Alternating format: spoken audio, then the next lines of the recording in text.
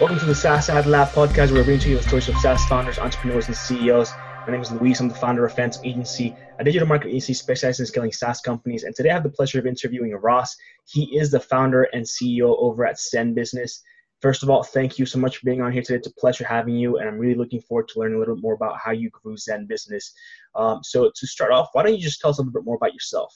Well, great for having me on here. I'm very excited to be here today.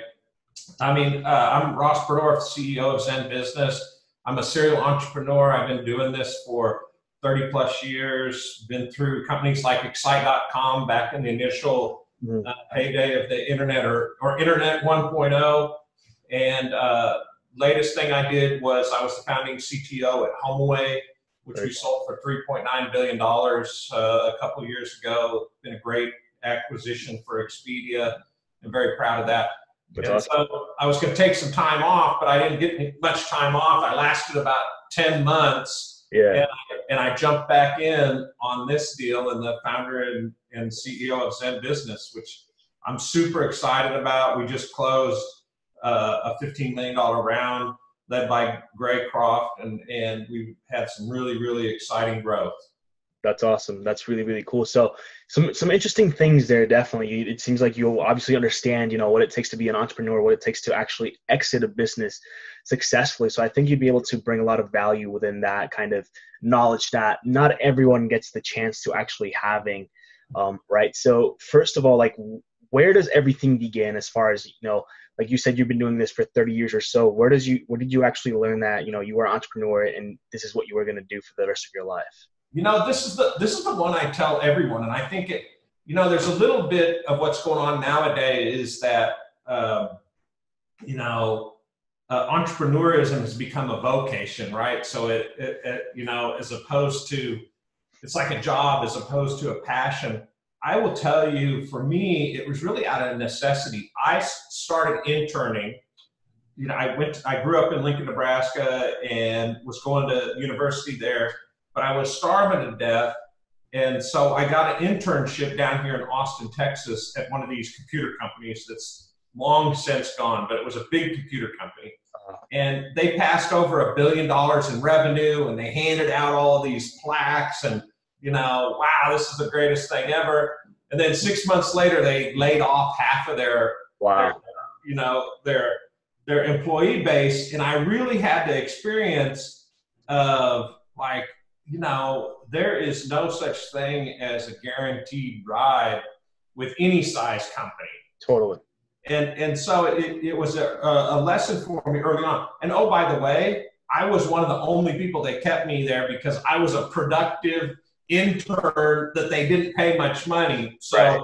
It taught me this lesson that there's no such thing as you should go out on the risk curve. If you really want to impact your life, and I think that starts with your pocketbook and then what you can do with your money. There's nothing wrong with money, So I just learned early on, hey, go out on the risk curve and get some control of that risk, as opposed to going to one of these supposed guarantees, right, and them not being so.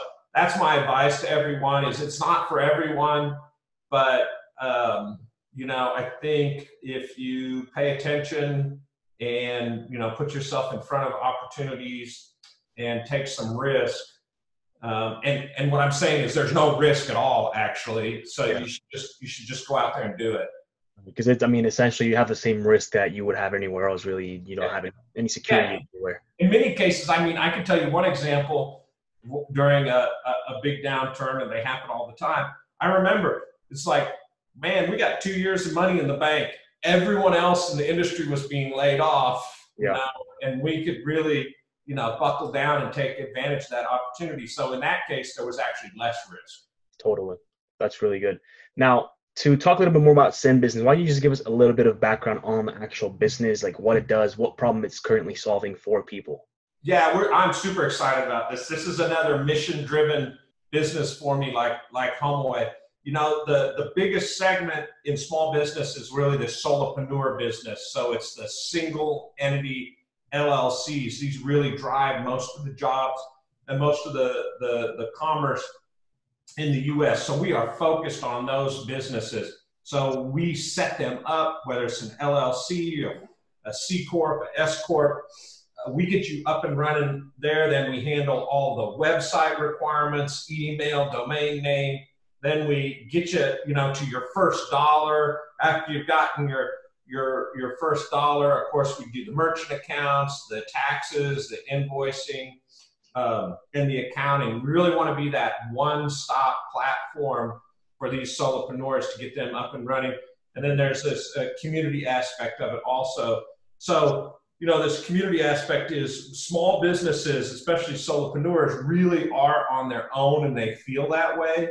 And they feel disadvantaged by big companies that have this buying power. So by them grouping together at Zen Business, we can give them that group buying power because, we basically curate the solutions for their business. Most of our businesses, not all of them, but 70+% are service businesses. There's 20% that sell something where we provide services for them.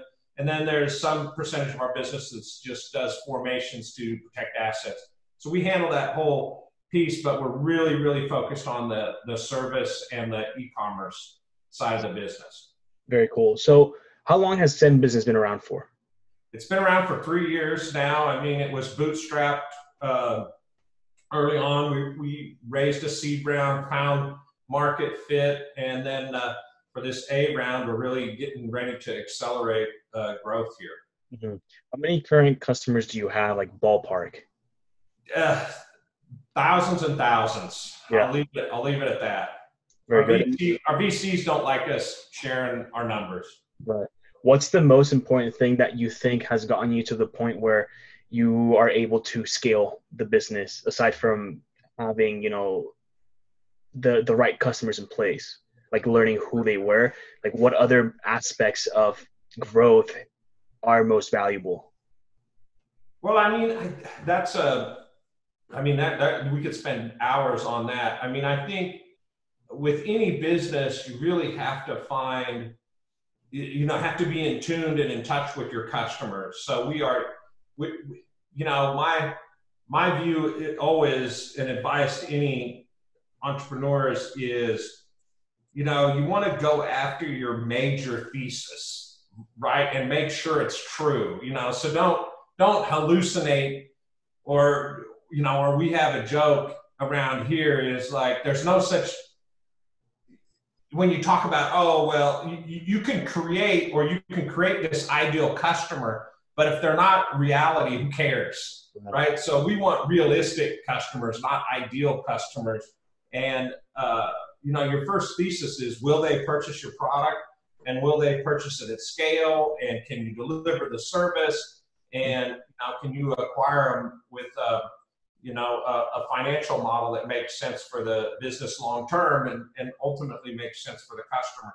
So I would, my view is being realistic, understanding your customers, and testing into that conversion and that customer base, and then keeping them happy. We have a super high NPS. Good. We have 4.8 out of 5 on Trustpilot. The reviews we get, our customers love us. We have a product market fit, around our business, and we like to keep it that way with respect to keeping our customers happy. So long story short, there is, make sure you understand your customers and you're delivering what they want, not what you think they want. Right. And do you always know that from the get-go, or does that take time to learn? Because when you created the business at the very beginning, like, you really didn't have an idea of what that was going to be. Yeah, I'm grinning over here. I don't know if it's coming through. It's like, yeah, we were so far off. I mean, early on, we had 12 websites running with different brands because, we were testing. And I mean, we had to refund all of the money for our first 300 customers. Mm-hmm. It's just easier. Let's just refund all their money because it was a failed experiment. Uh-huh. And that was the right thing to do. So heck no. I mean, we still don't, know everything about our customers and, what they'll buy next. And that's a constant discovery. And the way you do that is staying in deep contact with them and Totally. delivering value. When it comes down to marketing and scaling those efforts, what have you found? And I don't know if you know the answer for this, but what is it that you found to be the most, you know, I guess, successful as far as actually getting new clients? Because there's a difference between, brand awareness and actually creating a new user, right? So user acquisition. What is it that's actually leading to you receiving more signups onto Zen Business? Yeah, I think that's a great question. I mean, I think it's the whole marketing question. I think brand is super important. Definitely. I think big brands win, and there's a couple of books out right now around marketing that talk about the biggest brands win in a big way, and so you have to from as a small startup, you have to disrupt them with products and services that the big brands or the big companies can't do, right? Because they're dependent on that revenue stream and making their existing business more and more profitable quarter over quarter. So you can go in there and disrupt them and take advantage of that with products and services and fill a niche like what we're doing, filling a niche that's underserved or not served at all.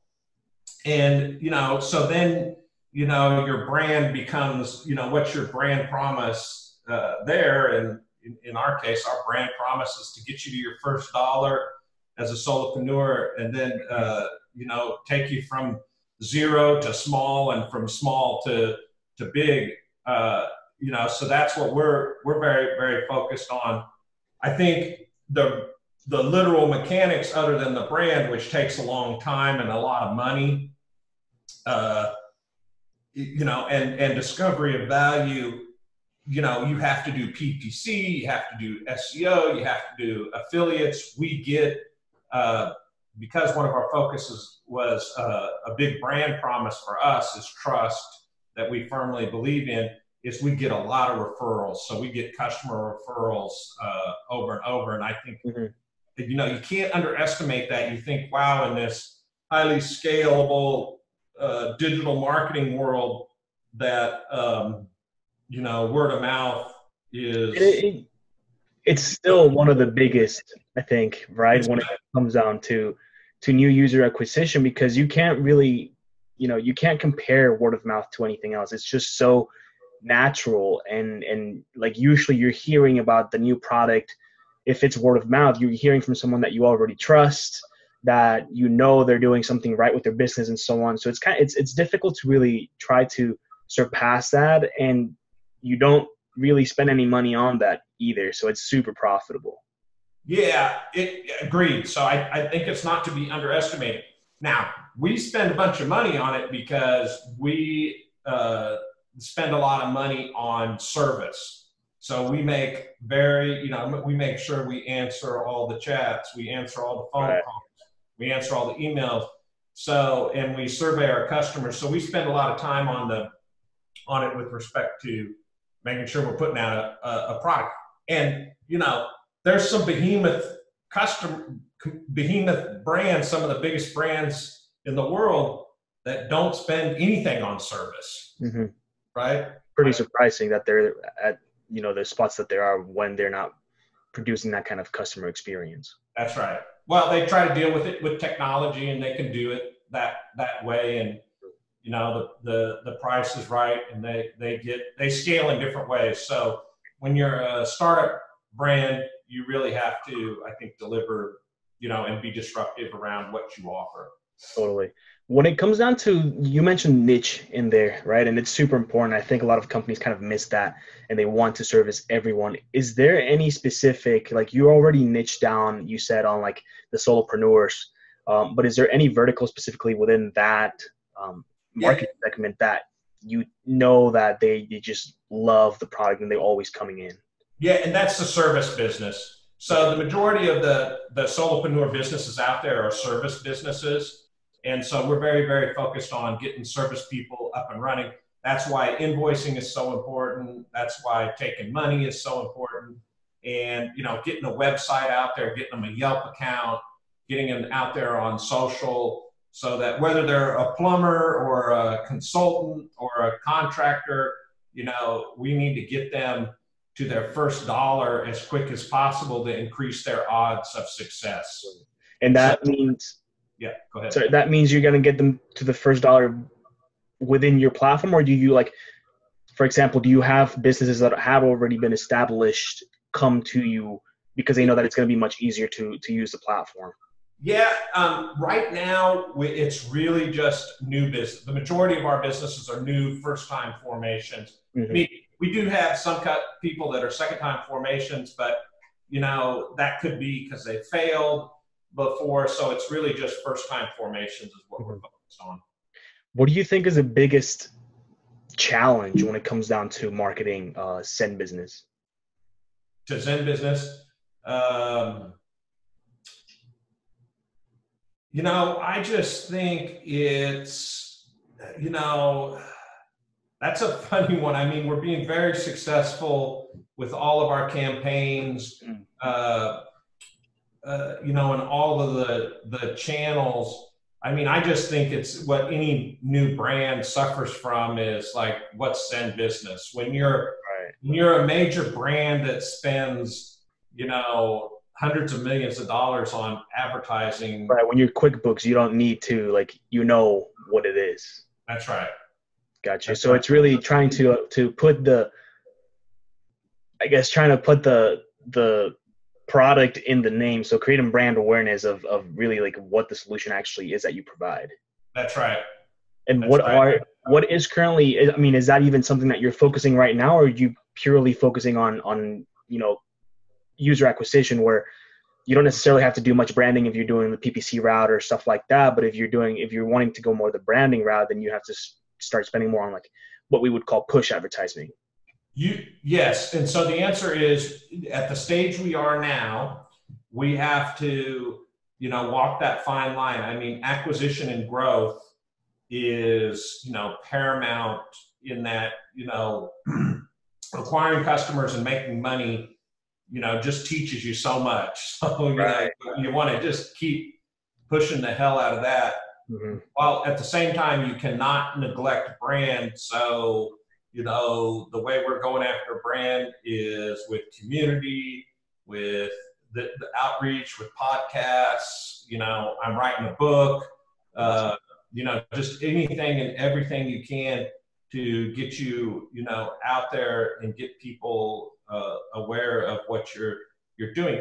And, we're in it for the long haul. I mean, these big brands didn't grow up overnight. We shouldn't expect it either. I do have a view, and, I don't think it's a naive view. I think if you're a good operator, or, in our case, I think we're a great operators because we've done this before. Mm-hmm. It's not a sprint, it's a marathon. Yeah. And you just have to be on the playing field. And I'm always amazed that it's like, wow, that's starting to pay off, man.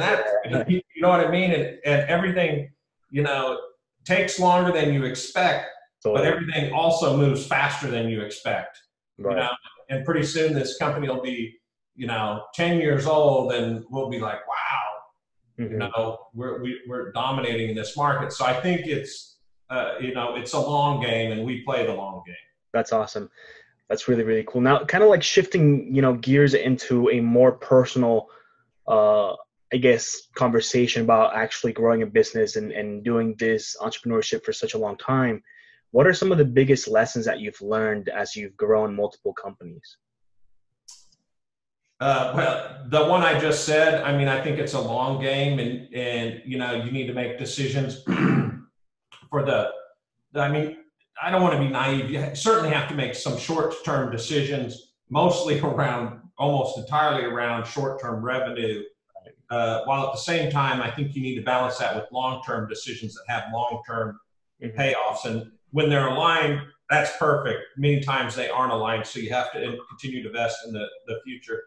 I think the other thing is, my biggest lesson is the team and the people. I know that you hear that, you know, everywhere, but I guess you hear it everywhere because it's true. It's true. Totally.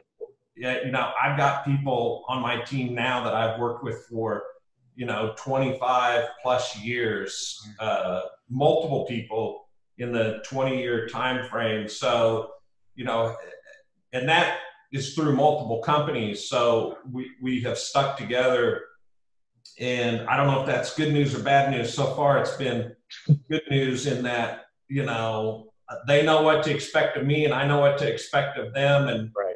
And the results have been positive, That's you good. know, so far through multiple IPOs and multiple acquisitions. You know, we can get up and running really quickly. And, you know, I think that's a big part of, I think, of what I do, is pull together great teams and let them do what they need to do, because you just can't do it yourself. And you really have to get, you know, people that are smarter, faster, more ambitious, than you are, and that's always been my goal. Great. What are some good traits of somebody that you'd want on the team, regardless of, you know, what position they're going to be coming into? What is something that you always look for in every single individual that you essentially partner with or work with? Yeah, I mean, I think it's the same. You know, I do the same thing. You know, when I'm pitching a new candidate to recruit, I'm also, you know, constantly recruiting. So, you know, you've got to be able to pitch the company. Right. And, you know, one of the things I always do is that, like, there's always three pieces to why you work somewhere. Number one is your boss. So if your boss stinks, it doesn't matter how good the opportunity is. Yeah. It's pretty hard to overcome that over time. So you got to have a good boss. And then I think the next thing is, you know, what's the opportunity? So you want to be at a company that ultimately gives you freedom, right? And so typically that is in the case of financial freedom, right? So can I make a lot of money here, and, you know, then can I go off and make the world either better at the company because it has the ability to do that, or, you know, personally, can I go off and invest my time and money to make the world a better place? So that's this kind of opportunity piece. And then third is the impact, which is, you know, am I playing an impactful role at this organization? So there's plenty of places where you can make money, but they're so big that it's like, oh man, I'm not sure I can make an impact. Or it's typically why I sell businesses when they get too big, because it's just not, you know, it's difficult to see that I'm making an impact still. And that could certainly be, you know, a limitation. I know that people at big companies make huge impacts because they make huge scale. That's not me yet, at least. So I look for that in people, you know, that I hire that want to do that, right? Because if they're just cruising along and just collecting a paycheck, they usually don't care about those things. They want to make an impact. They care about who their boss is, and then you know, that keeps me honest and keeps them honest, and, you know, they're definitely not going to let me just sit in a seat, right? So they're going to be demanding of me also. And then, you know, ultimately, I think if everyone's aligned about financial outcomes, then that works out great for everybody. Very good advice. When you're building a business from scratch, right, and you obviously, like, I don't believe you do any consultancy or anything like that through Zen Business, but you deal with a lot of new businesses. But essentially the question here is, how do you know how much to push if you're not seeing something actually come to fruition? Like, how do you know when to stop, you know, working on something if you're not getting what you thought you were going to be getting from it, if that makes sense? Yeah, I mean, this is a great question. And I think with a digital marketplace that we're in, you should see results right away. If you're not seeing results, now that's not to mean like, oh, I put up this new product and marketed it in this new way, and I'm not seeing the results I want right away, so it's a complete disaster. Let's create a new product. Mm-hmm. What I'm saying is there can be many things wrong with that, but if you're not seeing results in, right away and headed in the right direction, then you need to change something. Right. Or some signal that there will be the right Yes, results too. that's right. That's right. I mean, this is the great thing about, which is so awesome about what we do, is the ability to get signals pretty quickly. And, if you're geared up the way we are as an organization, I mean, we just, swimming in data and signals and our ability to interpret those signals. So my answer is, if you're not getting them right away, then, there's a problem. Yeah. I remember we put out a Facebook book ad early on, and the sentiment was actually like, they hate the ad. They hate it so much that they're turning it off. You know what I mean? So this was a signal that, and the reason is we went out with some negative advertising. Like, if you don't do this, something bad is going to happen. Right. And people hated it. And we knew that within 4 hours. You know what I mean? Now, maybe a less sophisticated company would have sat on that and said, why isn't this working for days and days? But we knew in 4 hours, it's like, shit, negative advertising is not working where we thought it might work. Right. And, I think that's probably, I'm not sure that negative advertising, always doesn't work, but it certainly didn't work in that case. Totally. Really cool. That's awesome. And what is something that you're not very good at? Oh man, that's a long list. You should talk. You need to here. Let me give you my wife's phone number. She can give you a list, or you could talk to my employees. Yeah. I mean, I think that I pair myself up. My COO that I've worked with, through 4 startups, starting all the way back at Excite.com days. She's the COO. She's very skeptical, and I wouldn't say very skeptical, but she's more skeptical to me. I'm a vision guy. I can also go down into details because, I was a computer scientist, or am a computer scientist and an engineer and software engineer and all that. So I'm definitely detail oriented, but she's a database, her background is a database engineer. She's now the COO, finance oriented, and, all of those pieces. So I think she's a good balance for me. Yeah. In that, we need to produce, we've agreed to do this, Ross, let's not go chase the next shiny object. So I don't want to say that that's I'm still very focused also, but I think you really need to get people that balance you out. I think, the company in general,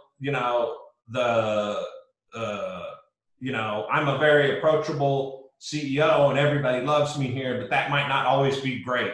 Right. So, there needs to be a backstop for that. And that would probably be one of the pieces that I have. Great.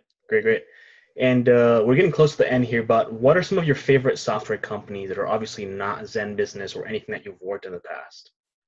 Oh man, I haven't had that. Let's see, to think about that. I mean, I really like the G Suite of products and the level of integration. I mean, I will tell you that, not everything works, and, we were talking about support. It's not great. Yeah. It's not supported great, but man, I mean, the integration through, their conferencing, calendar and conferencing and email and all of their tools, our whole business is on it. So that's really great. From that point of view, it really is the promise or close to the promise of, Jetson level software. Yeah. So I think it's, and we take it for granted, which is a clear indication of how successful and ubiquitous it is. So I'd say that's a fantastic product. I'll also say, you know, we run our whole back office on Salesforce.com, and I don't want to say that it's a, you know, at one level, it's a great piece of software in that we can run our whole business on it. I mean, you know, it takes, you know, we have a full-time Salesforce engineer that's on it all the time, but what you can do with it and the level of scale and what we have done with it is awesome. Yeah.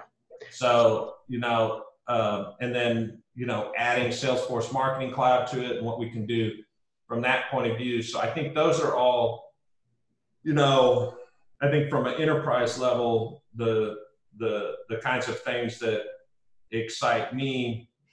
I will tell you, just in general, the same segment that we are in right now is very, very exciting. Every day I turn around, there's a new, you know, SaaS-based SMB solution, right? And I think that's I call it the renaissance of, you know, SaaS-based SMB, and we're playing right into that. The world is moving in this direction. If you know, when I started up HomeAway, we built everything. At Zen Business, we buy everything. Right. You know, we just build the critical pieces that our customers love, but, you know, our you know, accounting is SaaS-based, our HR, our cap table, you know, our shopping cart, everything. And, you know, at HomeAway, you know, I had 50 people working on our shopping cart. Yeah. Here, I have one person working, you know, half a day a month on our shopping cart. Yeah. Big difference. Yeah, it's a big difference. Totally. But I just to go back on what you said about Google, I think we definitely, as a whole, we definitely take it for granted, almost to the point where you forget that, you know, it is a software solution almost, because it's such an integrated part of everyone's lives at this point. But it's definitely, it's a great product, and I don't think anybody can deny that. Well, we write them a big check every month, so I'm fully aware of but it's worth it. Definitely, 100%. And where can people find you online, Ross? Ross at zenbusiness.com. Okay, and then they can ask you any questions there or anything like that? Yeah, they can send me anything, and they usually do, so it's fine. Good, awesome. Well, last question here. Do you have any questions for me? No, it's a great interview. Thank you so much for your time. I'm so grateful that you reached out and I was able to tell my story. Definitely. Thank you so much for being on here, Ross, and we'll catch soon.